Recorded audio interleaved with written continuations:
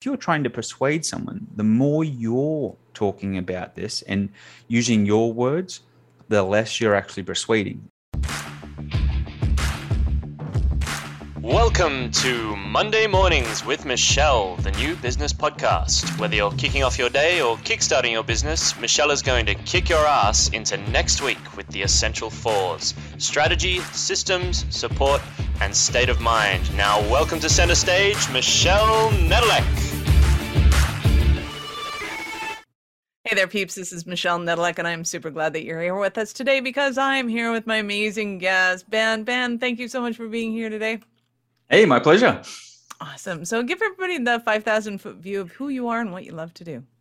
Hey, Ben Bressington. As you can tell, I have an accent, so that means I'm from Australia. And I love behavioral intelligence and helping people communicate more effectively. I'm passionate about cycling, coffee, and anything really caffeine related is my addiction of choice. But other than that, I'm using artificial intelligence to help people improve their sales conversions and take their communication to a new level. Artificial intelligence and emotional intelligence, how did they fit together? Yeah, well, it all started because I sucked at communication. I sucked at sales. So I'm like, hey, if I want to get better, then you go down the rabbit hole of self-development, self-awareness, personality assessments, the thing of month-long boot camps and seminars and yeah, rah. And then I'm like, this is all good and well, but I was doing this stuff. I'm like, how do I apply that to a conversation like I'm having right now? And a lot of it is theory driven, but then the real world application is it gets lost or someone's having success with it. And you go into, what are you doing on a real world basis? And they're like, I'm not really sure. All right, great. So you get left with this stuff. And I talk to a lot of people who do DISC or ocean assessments and all this type of stuff. And I'm like, so can you predict somebody's personality profile? And they're like, oh, not really. I'm like, so can you look at somebody's LinkedIn profile and kind of predict who they are? And I'm like, not really. I'm like, then what did you get certified in this stuff for? What did you do the assessment for? And so I kind of dove into that a lot further. I did a whole lot on body language. And then when I was talking to my sales team, they're like, man, we don't want to learn all this stuff. We don't have time to learn this stuff. So I'm like, all right, well, how do I create something that is the easy button for interpreting this? So that's why now we can literally take an email address, convert it into a personality assessment. I can take a recording of a conversation like this conversation in the podcast right now, and I can analyze our personality. I can analyze where in the conversation I may have lost influence. I may have lost authority. Do I even have influence in the conversation? And things like that. That EQ is extremely important because a lot of people miss that. And one of the big things I've noticed over analyzing a lot of data is that a lot of the persuasion tactics that have been taught or the sales tactics that have been taught actually create internal resistance in the conversation. And I think a lot more people are becoming aware of that. And I believe there's two ways now to sell. There's the old way, which is the external forces, reducing price, pressure, or deadline, the stuff where it kind of all makes us kind of feel uncomfortable and kind of we want to have a bath after talking to that person. Or there's that thing where you can have a conversation and you're intrinsically motivating that person and they're engaging with you. And we actually help people trigger that intrinsic motivation and intrinsic want from that person, if that makes sense. Oh, absolutely. It does. I think one of the biggest things, and I find it really funny because I used to teach people how to create rapport and how to do sales for that matter. And a lot of people, when they learn this thing called rapport, see something you like and comment on it. And when people do it wrong, with the wrong intention, you can do it wrong with the right intention and people will see that and go, oh, okay, that was cute. But you can do it wrong with the wrong intention and people go, oh, wow, this is not going anywhere. And it's in the first 30 seconds of a meeting and it's gone awry. And as a salesperson, their heart is kind of sort of in the right place. They want to figure out, is this a good fit and will it work for you? We want to benefit you.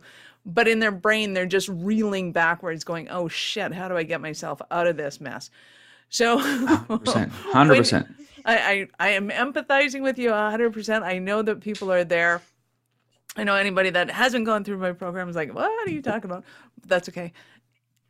When you're working with somebody, like start right at the basics. Where are you applying this? Are you applying this in the lead generation on LinkedIn? Are you applying this in the sales meetings? Where's the earliest point that you so we can actually apply this on the lead outreach. So we can actually start from the lead outreach and all the way through. Like we can, I've been working with a few people to analyze their webpage and go, okay, are you happy with the people you're attracting? And they're like, I'm like, well, tell me more about that, right? So there's ways to actually extract information, right? And you find out, well, no, they're not really happy. There's a conflict, or you know what, the sales guy doesn't have success, or salesperson, I should say, doesn't have success with this person. And when we look at their clients, they're all a similar personality type, because we teach people the 4 personality types and how they apply it. And we use the bird behaviors for that to make it simple. Let's back up the bus. I'm going to stop you right there. I know a bazillion of them. Which 4 are you referring to, and how do you break them up, just so that we're speaking the same lingo? Yeah, well, great question. So we use what we call bird behavior. So we've got the peacock, we've got the pigeon, we've got the eagle, and then we've got the owl. So we've made it very, very simple. I'm using a model that's from originated out of Australia from Des Hunt back in the early 80s.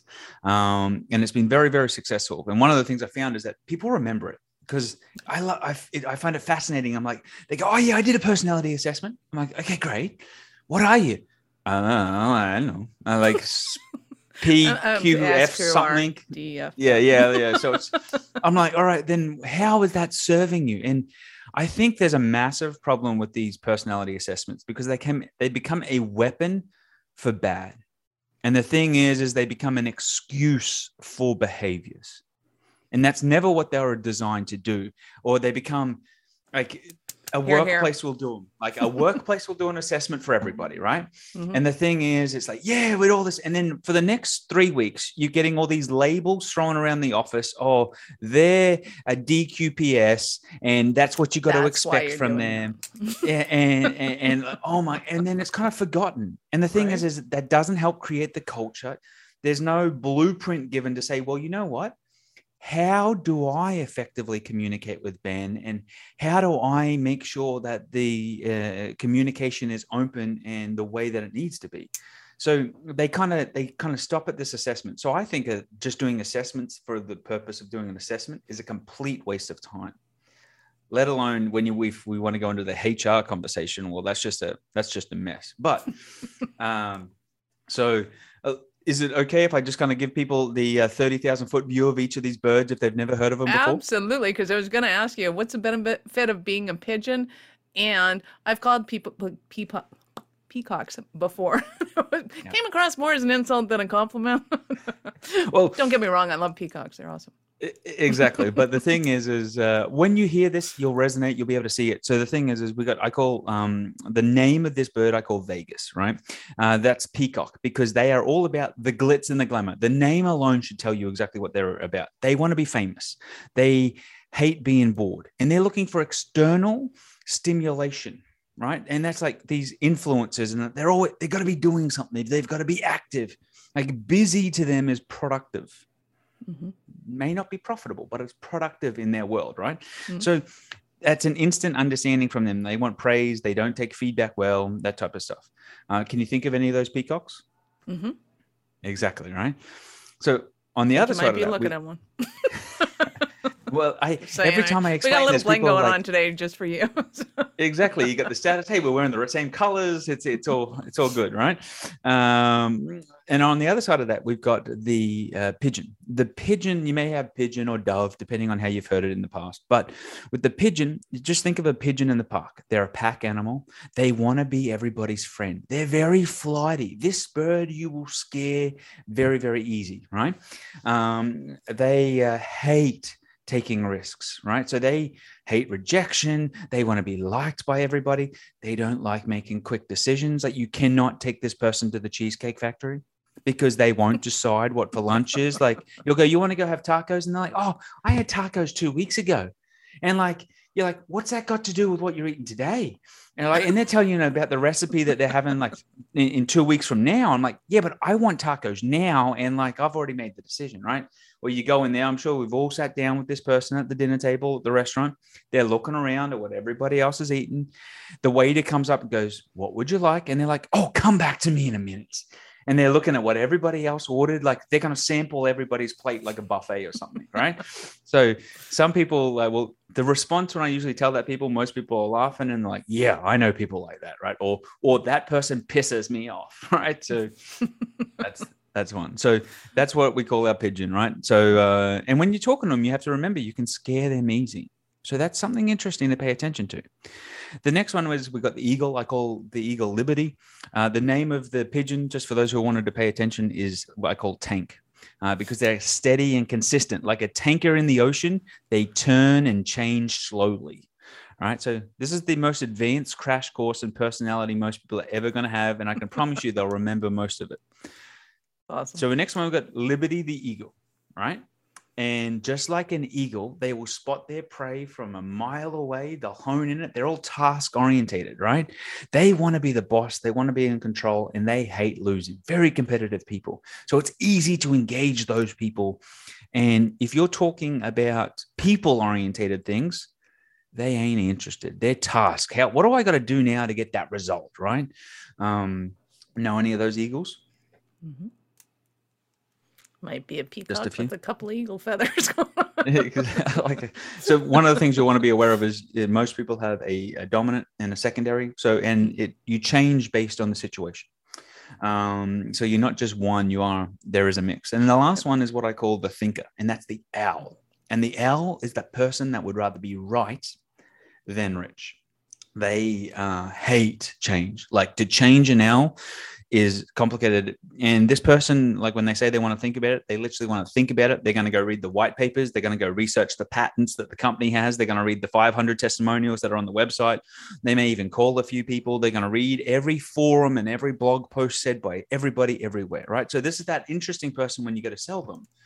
You have to be aware of this, and you have to be aware of how they're interacting. But more importantly, okay, how do I need to be? So for example, I'm that peacock eagle. So when I'm communicating to a pigeon or an owl, I have to slow down. I have to be aware of them, and I have to be aware that my excitement, because I can get excited and talk fast and very animated, it comes off arrogant to those people just because of how they are slowly processing. And when I ask a question, I have to give them time to actually think about it. So that's when if any of the listeners who are on, if you're similar to me, you've got to literally count 1 Mississippi, 2 Mississippi, 3 Mississippi, 4 Mississippi, 5 Mississippi in your head, and just shut up. Let them think and they will answer. So if you jump in and answer your own question, you'll actually piss them off more than anything. So did that answer your question? Yes, it does. It's awesome. So when you're going through say website, let's go with the website, and let's assume, well, I guess in this case, when you're writing a landing page, it doesn't really matter who wrote it. It matters who you're looking to attract to that page, which I think is fantastic, because as opposed to, say, a LinkedIn profile, I can get my assistant to write my LinkedIn profile and go, yeah, it's good enough, whatever. So it may reflect my assistant's personality and not mine. Whereas a landing page, it's irrelevant about me or my assistant. It's all about the person that's coming to this page and who it appeals to. You would think so. However, if I wrote it as an eagle, the language I'm using is going to be task orientated, ROI driven.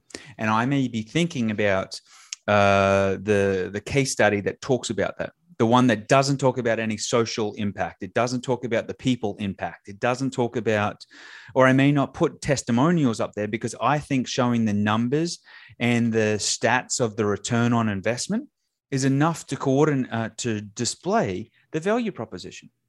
But yet for the peacock, they care about the status. They care about how people went from zero to hero, not necessarily about the money. They care about the bling, the things. They care about the other factors. So you should be aware of who is writing your copy because they're using the linguistics of their personality type. And so when we talk about that, that's 1 and 4. So then the people coming to the page, how is that page resonating with them? And the thing is you can even look at the calls to action. The owl is going to want the white papers. They're going to want the research. They're going to want the studies. They ain't going to want to book a call with you, no matter what you promise, because you know what? You haven't given them enough data to consume. They want to watch some videos. They want to watch some demos, and they don't want to give you the email to watch those videos because they're trying to research. And what they want to do is they want to come to you with questions. So do you want to know a little secret for engaging with an owl? Always. So when you're engaging with an owl, come with a checklist. Give them a checklist. Your call to action for that person should be the checklist. The 7 things to use when reviewing a solution like this, right? And you sit down with you and go, look, we're going to talk about 3 things today. And you can talk about those 3 things, and they're going to sit with you until you complete all 3 things. If you only talk about one thing and don't finish, they're going to be their feathers are going to be ruffled, right? So the thing is you want to be aware of that. So on your page, how are you making use of checklists, numbers, those frequently asked questions? Like, here's what other people think about when they're researching this product. A great way of the language analysis. Does that help? Absolutely. Those are all awesome.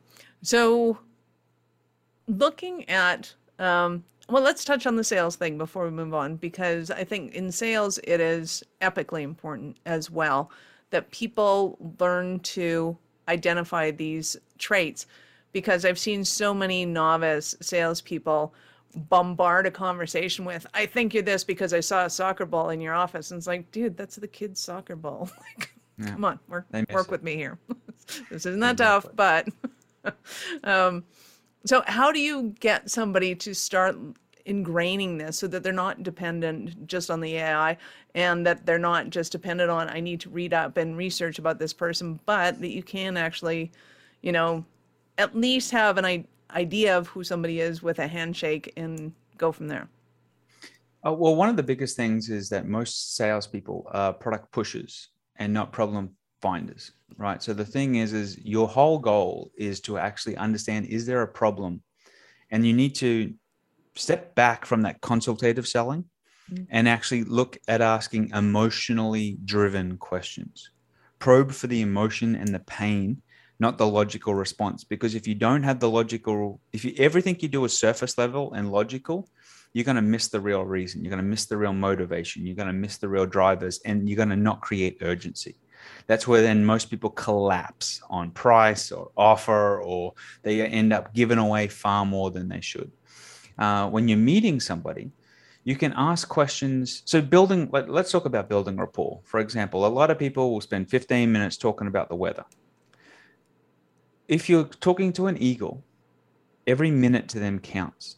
And they just task ROI, how do I get the most out of this, and move on. So the thing is every minute you talk about the weather or sports or skiing or whatever you think is building your rapport is a complete waste for them. You can actually start to see some of this in people's profiles by their language. And the thing is, I say to people, look, if you step onto a call, you step on talking confidently. You can hum and ha, you can sound a little bit skeptical because you want to. Because if you're excited, one of the things we've seen is there's these sales myths of be excited, right? And then your prospect will be excited. But what we're actually seeing now, that's actually creating resistance. It's not improving people's persuasion. So step on with some confidence, have an agenda, and be clear on the outcome you're trying to set. That's one of the fastest ways you can create persuasion. And one of the things people will want to notice is if you're trying to persuade someone, the more you're talking about this and using your words, the less you're actually persuading. If you want to persuade people, you need to now intrinsically persuade them and have them tell you what their problem is. Have them tell you how long this has been a problem. And there's some simple questions you can use for that. Like, let's say your website generates you a hot lead, right? You've got a hot lead, you've got a referral, you've got someone that's come in, right? We've actually created a question archetype of the questions you should ask at each stage of your conversations, which is where most people get hung up because they've got no script, no process. And that's where I suffered for many, many years. I thought I could wing it, right? I thought I got this, and I didn't got this, no, at all, right? So the thing is here's a question. Do you want me to give the question away, or you want that absolutely. as something else? So no matter when I talk to somebody, I go, um, I say, like, for example, Michelle, have you found what you're looking for, or are you still looking for a sales conversion solution? Right. So you Still insert your looking. solution at the end, right? Still looking. Well, I was just curious, like, what was it about the ad you saw that got your interest? It was that you guys get results. Tell me more about that. What do you mean? What results are you wanting to get? Well, we need to improve our sales results. There's always room for improvement.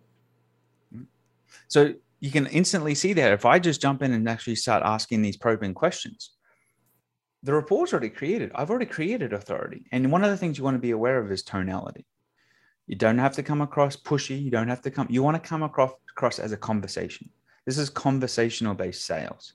And then I can understand who you are based on how you're communicating with me. And what I'm trying to understand is move you to the point. Like, the whole thing of talking about the weather and the soccer ball is what I would call incorrect chit chat, because it's not furthering your cause and it's not furthering their cause. Like, I would rather go, so Michelle, how long have you been with this company?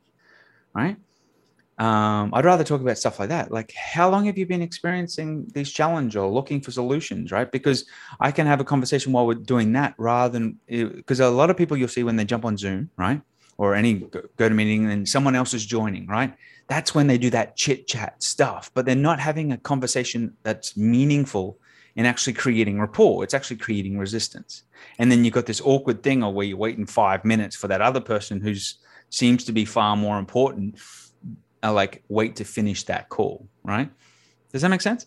Absolutely, it does. And one of my favorite things I used to hear from our salespeople was, I just want to know how to move the conversation forward.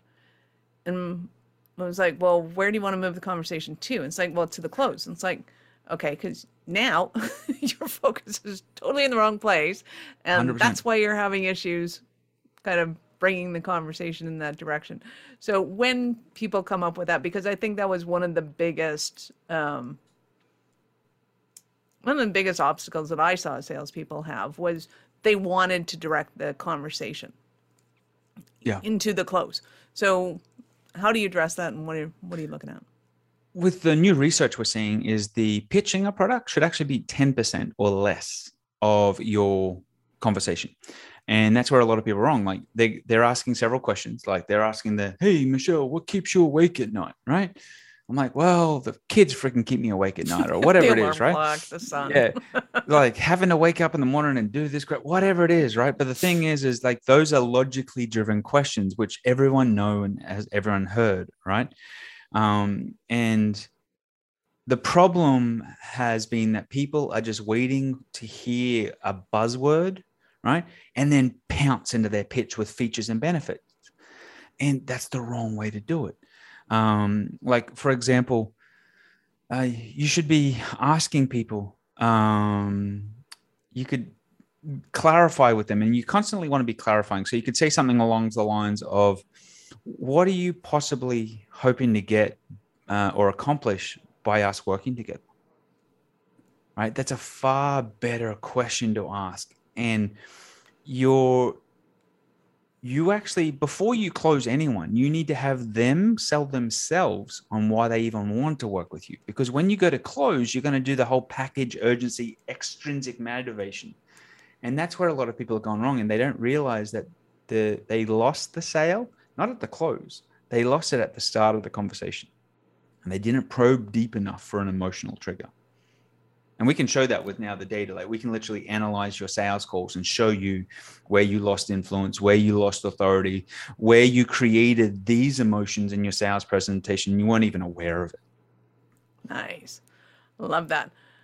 One last one, and we'll go on here, is the client that wants you to prove that you're competent by getting, okay, so what's my solution?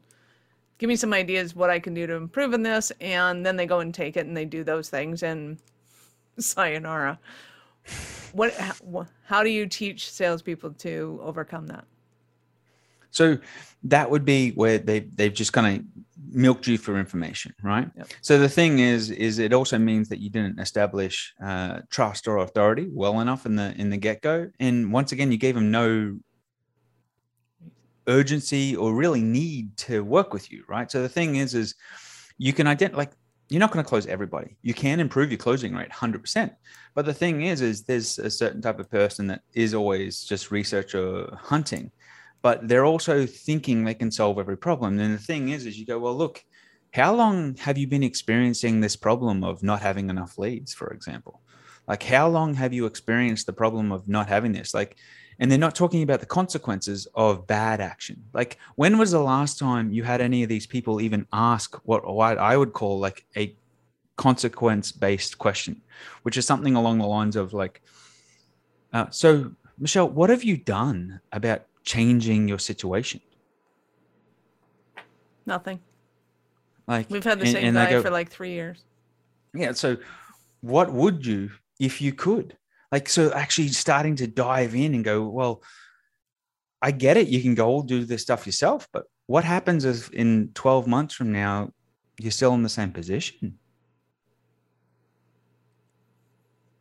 Just see how that question just changes the complete emotion of it's not even a close, because then all of a sudden now they're having to sit there and picture themselves 12 months from now and going, well, so if I do this myself, I could save a bit of money, whatever it is, but is it actually going to get me closer to buying the Ferrari or whatever it is they want to buy, right? And that's where a lot of these salespeople mess up, because they lose authority by not being the doctor.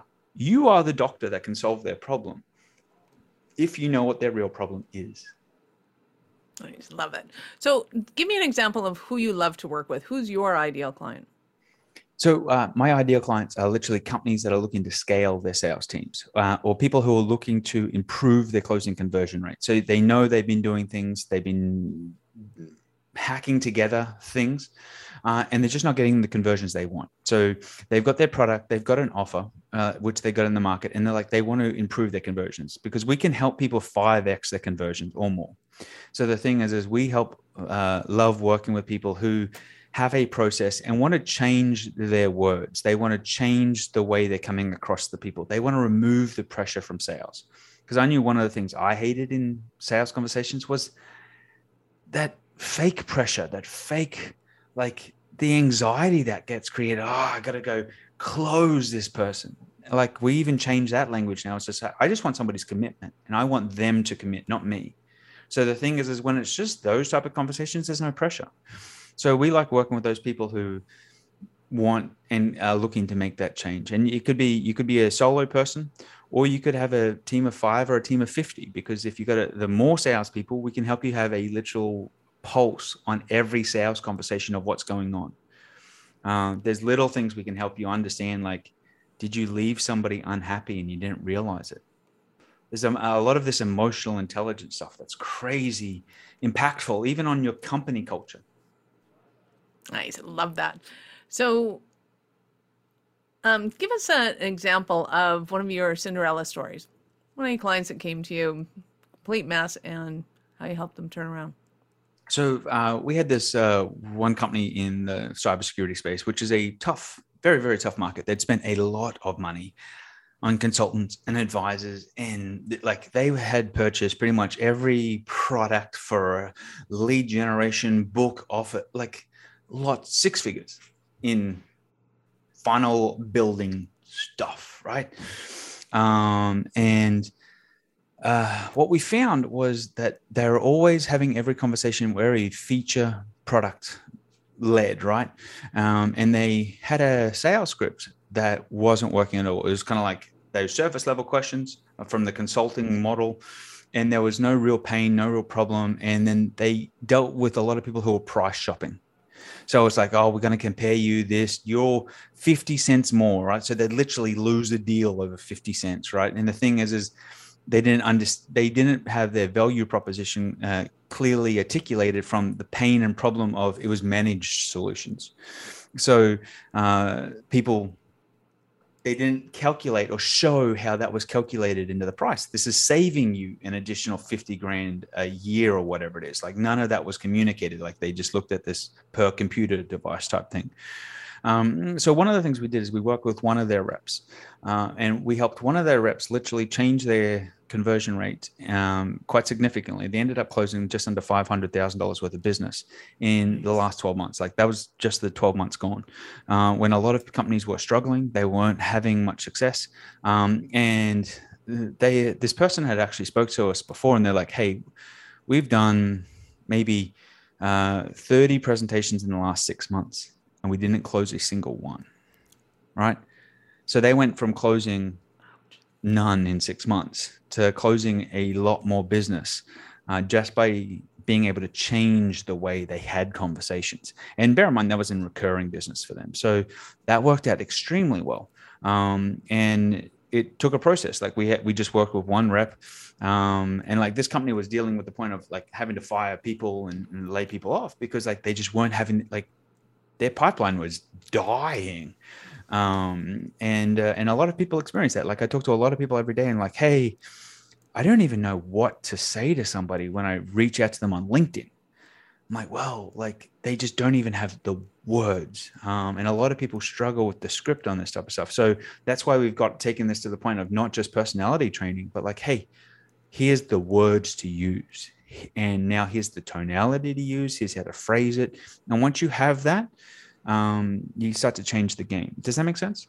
That totally makes sense. And I love it because having had a team of salespeople, everybody's like, oh, focus on your number one person and they're going to excel and it won't matter what the rest do, which I hated as a just that's not why I'm in business. That's not what I do.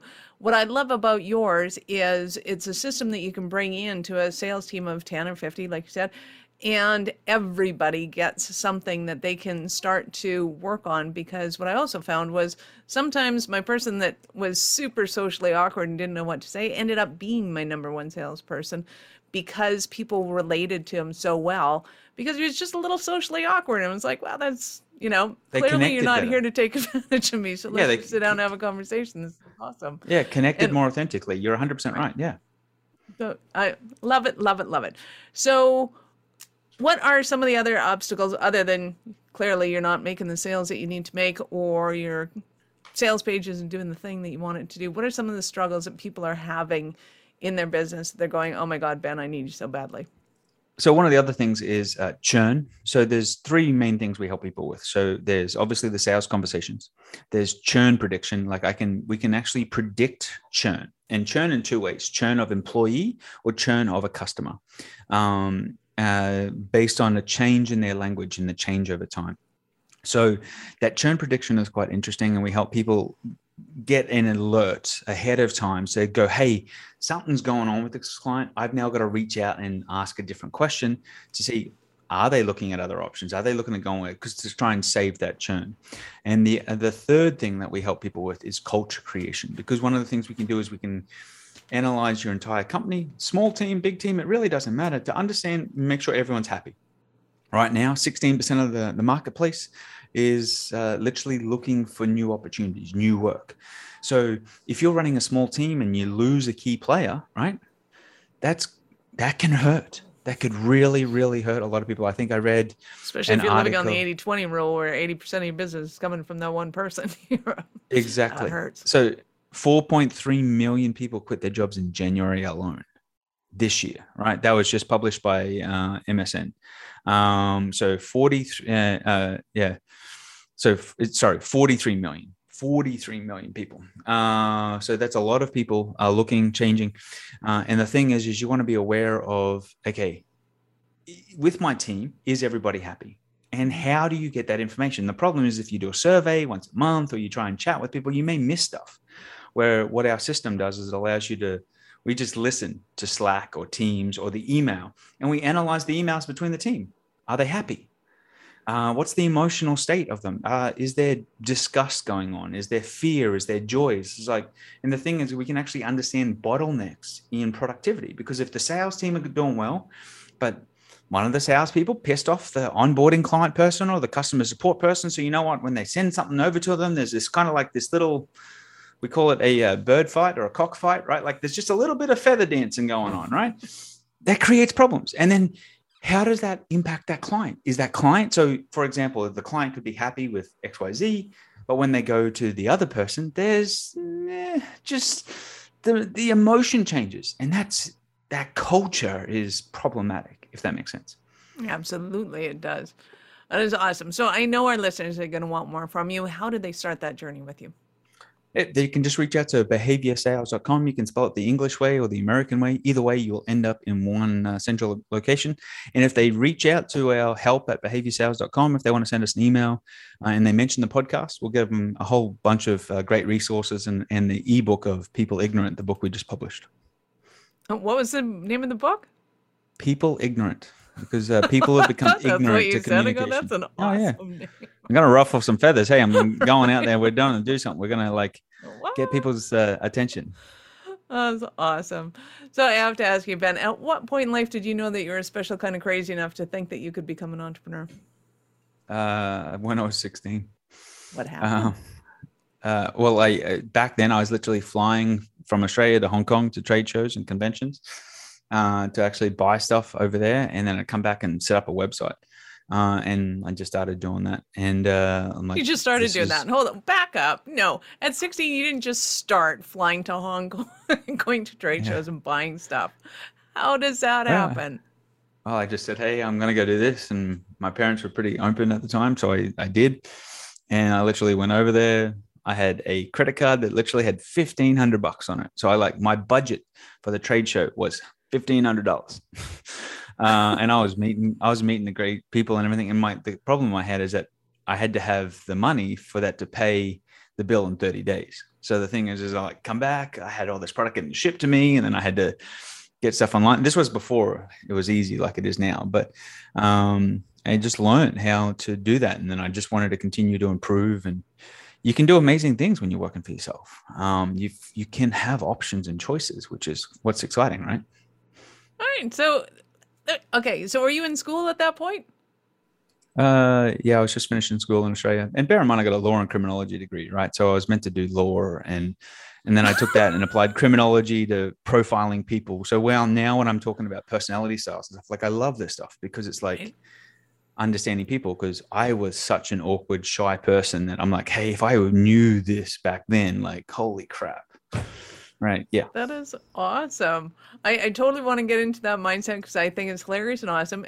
But I'm going to ask you about your parents.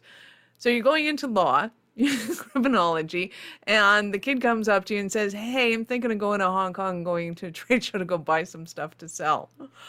Whoa. Like, were your parents entrepreneurs? Did they go, oh, that's awesome. That sounds like a great idea. Like, you're on crack. What are you smoking? Who are your friends? Like, what were your parents going through at that time? They were kind of busy with their own stuff, so I kind of had some freedom. But they're all both entrepreneurial, right? So they get it. My mom was just like, yeah, go for it, whatever. Like, I don't think she really understood. She goes, oh, you'll learn a lot regardless, good or bad. Like, and yeah, I had experiences. And then like I had some success with that. And then like I had a few people said to me, what the hell are you doing? I'm like, oh, I'll show you. They literally paid for me to go to the next trip. And like, just nice. And like, yeah, were you like a really good shopper and you just knew, hey, people are going to want to buy this stuff because I want to buy that? Or yeah, you just took a gamble and you had some wins, had some losses, right? Like at one point, like we were selling bedazzled bra straps, like, because these ladies thought this stuff would be phenomenal. And I'm like, what? I didn't know nothing about this stuff. So if they reckon it's great, let's go. Great. And like, yeah, it at that point, to me, it really didn't matter, like, because the market was totally different. So right.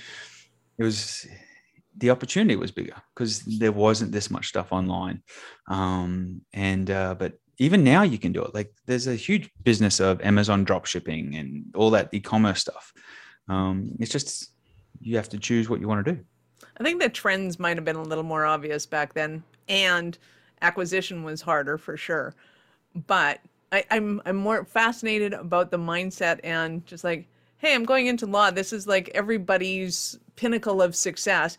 And I'm going to go left field. I'm going go do something else. This is Well, I was running. Well, I didn't even have my law degree, and I was consulting to 3 law firms on running their property departments. Right. So, like, the thing is I knew what was possible at that time. While I had created a coffee shop and all this type of stuff. Right. So, like, there was always a hustle going on. What I didn't realize is they focus and refine that hustle over time, not add 10 more new hustles to it to like. Well, we all live and learn.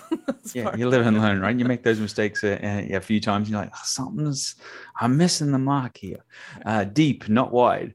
Because some of the people I was learning from were like, oh yeah, you want to have 10 different e-commerce sites. Great. I'll go start 10 e-commerce sites a month. No, I missed it. Like, it's compete with yourself on one store. Oh, totally different. Yeah, I think we were in on that one too, but we missed the trip to Hong Kong. I was like, what? That sounds awesome. You've been absolutely amazing. Thank you so much for your time, Ben. I appreciate it, and I know how much it's worth. Any last words for our peeps? If you guys want to make a difference, the best thing you can do is start by understanding yourself and understand the lens in which you're viewing the world. And the more you start to become aware of your personality, the more you'll be able to see it in others. So yeah, that's my biggest piece of advice to anybody. Awesome. Thank you, Ben. This is Michelle Nedelec. Thank you for being here with us today. Be sure to subscribe to the show on your favorite podcast app so that we can continue to help you scale your business. We love having you here. Thank you for listening to our show. I'm all about being a resource center for entrepreneurs to give them the information and the support that they need to make it in business. As such, the notes for this show can be found at our website at awarenessstrategies.com/blog. Be sure to subscribe, give us a rating. I like 5 stars personally, and share with your friends.